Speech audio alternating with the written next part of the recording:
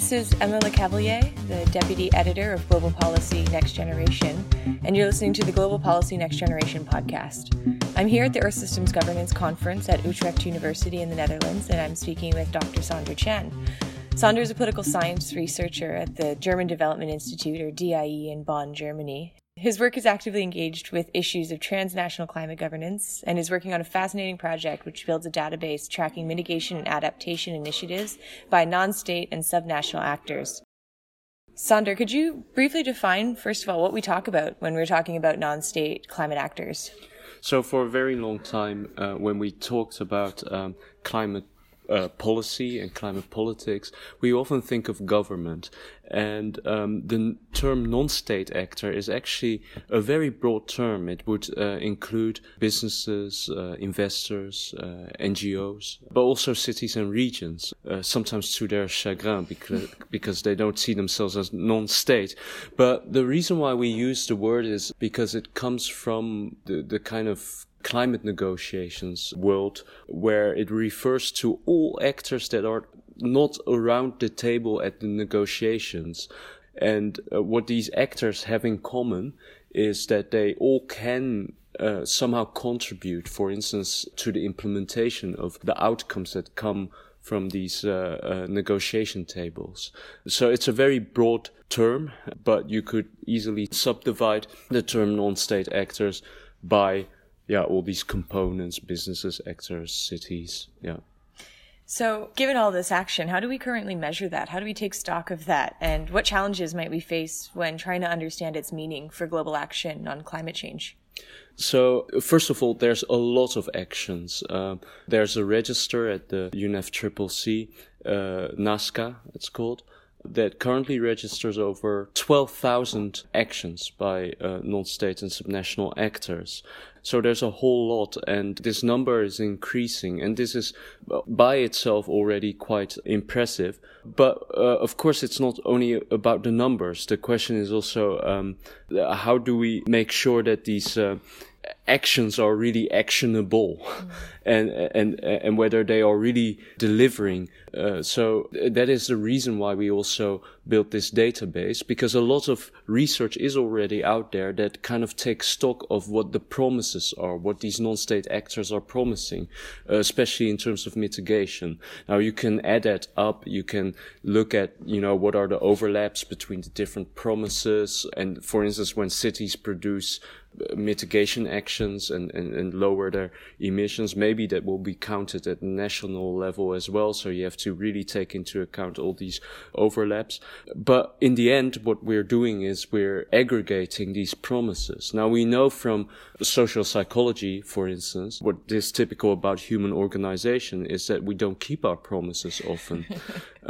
So what we're trying to do by tracking climate action in our database is to find out what is actually happening in terms of activity. So our promises, for instance, to lower emissions or to take adaptation actions, are they followed up by outputs, by tangible products that are logical in the light of the promises they make?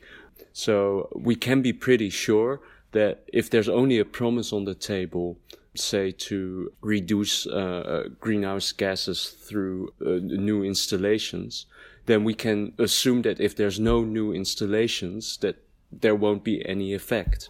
So we defined a lot of functions and output categories, and we collect data on that, and we match these data sets to understand over large sets of non-state commitments to understand, do they meet the minimal criteria even before we talk about environmental impact.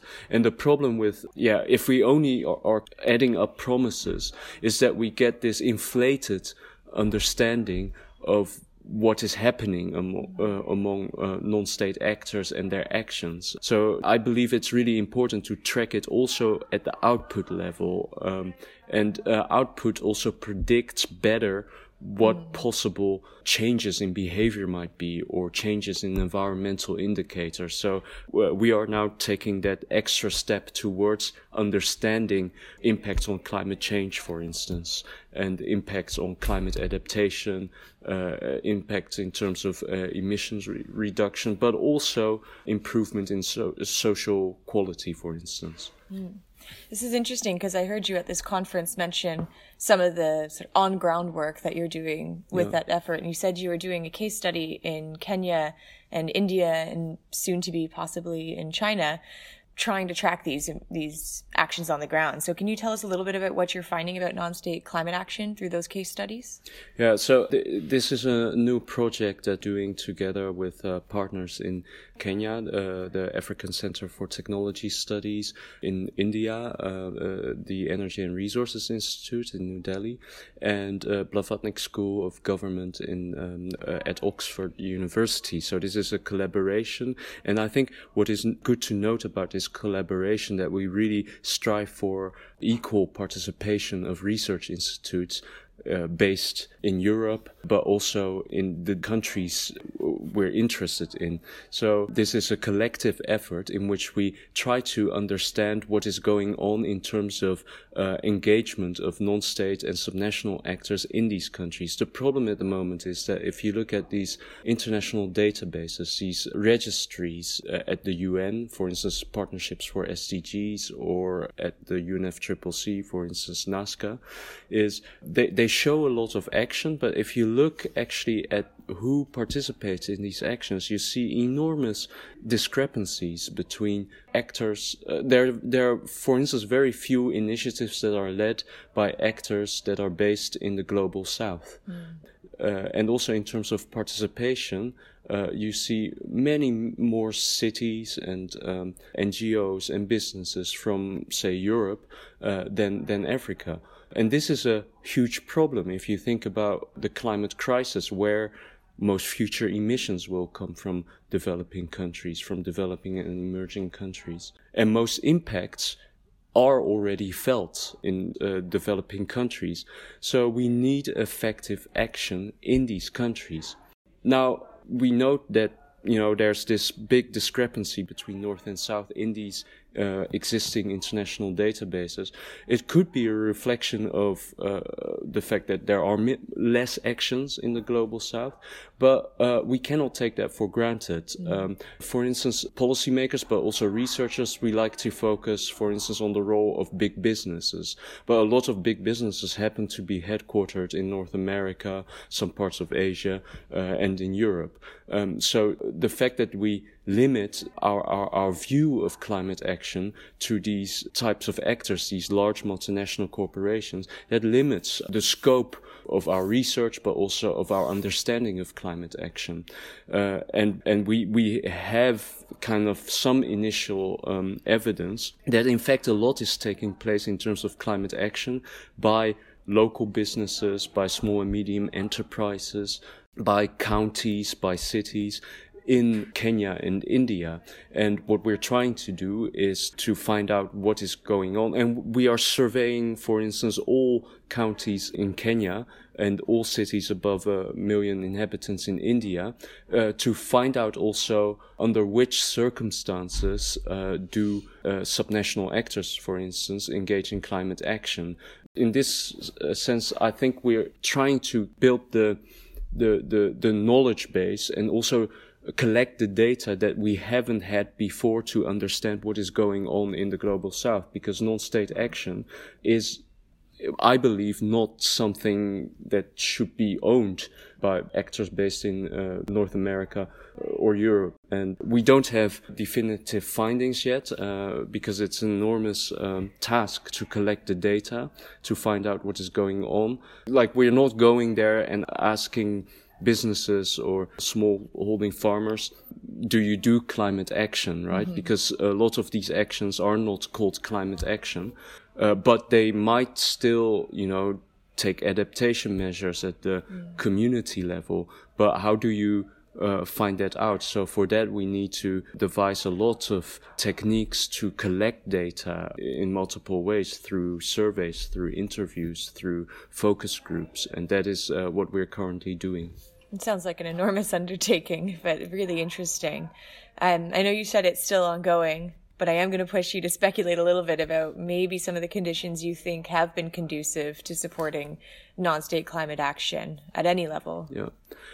So I think we talk about non-state actors, but that doesn't mean that the role of governments is not crucial in all of this. So we see, for instance, that the nationally determined contributions, the promises that governments have put on the table under the Paris Agreement, that a lot of African governments, for instance, have referred to the need for non-state stakeholders to step up action and also to help these governments realize their goals. So there is kind of, this when governments really commit to engage these actors, that absolutely helps, and that also signals to these non-state actors that they can be a part of the national climate targets, for instance. What we also see is that across the Global South, there are more and more initiatives to equip non-state actors that might not yet be taking action, but to equip them with the awareness, the knowledge, and also the examples in order for them to take that action. So, for instance, in Latin America, there's an initiative called Action Lag, and they hold webinars for all types of non-state actors. And I think, at the moment they are holding one, and there's, 600 people participating in them. So these are all willing actors who consider climate change as a problem and they want to act, right? So there's really very encouraging things happening across the Global South that does help to strengthen and stimulate a voluntary action among non-state actors. It's interesting that you're saying the government is an important stimulator for conducive conditions. I guess I'm wondering if there's an elephant in the room here that we've been talking a lot about in this conference, which is the ways in which government might suppress those conditions as well. I mean, we see elections in Brazil right now, and, Bolsonaro in office, being very sort of anti-climate action. You see this, I mean, it's not unique to Brazil, obviously. We see it in the States, we see it elsewhere. So I guess I'm wondering, how resilient can non-state climate action be in the face of maybe unsupportive government at a national level? Well, this is a question that we engage with very much in our research, because what you saw, for instance, right after the announcement by President Trump to pull the US out of the Paris Agreement, the most prominent reaction you saw came from the cities, from the states, from the universities, from the businesses who declared we are still in. And that's also the name of the initiative, right? So in a way, non-state action can be part of that resilience in politically turbulent times. However, we have to remain critical about the role of non-state actors. Like I said, it is not enough to look at what they promise and what their good intentions are. It is also really important to understand, how genuine are these promises? How are they followed up with? Because that determines to what extent non-state action could contribute to the resiliency in politically turbulent times. At the same time, I also feel like, for instance, in the US, there's really a reinvigoration among non-state actors, among all types of actors, to step up action as also almost a kind of resistance, right? So it might be that somehow this wave of populism and kind of post-truth politics might also have an unexpected mobilizing effect And that can be a hopeful thing. But like I said, we need to see whether, the hope is granted, whether, commitments are followed through. On the other hand, in Europe, for instance, we're also dealing with populism, of course, in many countries. However, I don't see the same type of resistance coming from below, this kind of spirit we are still in, or, well, Europe is not pulling out, but we need to be more into, the futures that our governments have committed to, zero carbon future, which is hard to imagine, right? And, in Europe, for instance, we really need to, I would say governments need to give a chance for businesses, for investors, for cities to get to understand what they have committed to, right? And to give them a chance to adapt to that future. And this is something that happens much too little in Europe. So I think this whole groundswell of climate action kind of reveals a lot of the externalities of our politics, right? Because the EU likes to present itself as a climate champion, but maybe that also feeds into a certain complacency where you don't see the same energy and willingness of actors to stand up against their government and take climate action nonetheless. Well, I think that's the first we've heard on this podcast of the optimistic takes on post-truth politics, that they might have a silver lining in that catalytic effect on groundswells of support for climate action. So we'll take it. It's nice to hear. It's nice to hear that. Might, right. Yeah, it's not a prescription. It should be clear here. Right. Well, thanks for speaking with us, Sander. And we look forward to seeing the rest of your research as it emerges. Thank you very much. You've been listening to the Global Policy Next Generation podcast with Dr. Sander Chan, a political science researcher at the Deutsches Institut für Entwicklung Politik, or the German Development Institute. Sander has also, since the recording of this podcast, announced his candidacy for the European Parliament as a member of the GroenLinks, or Green Party of the Netherlands. Hope you've enjoyed this podcast.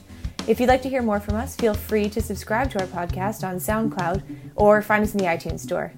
You can also find us on Twitter at GP_NextGen. If you or someone you know would like to be featured on our podcast, drop us a line at next.generation@global-policy.com. Thanks for listening.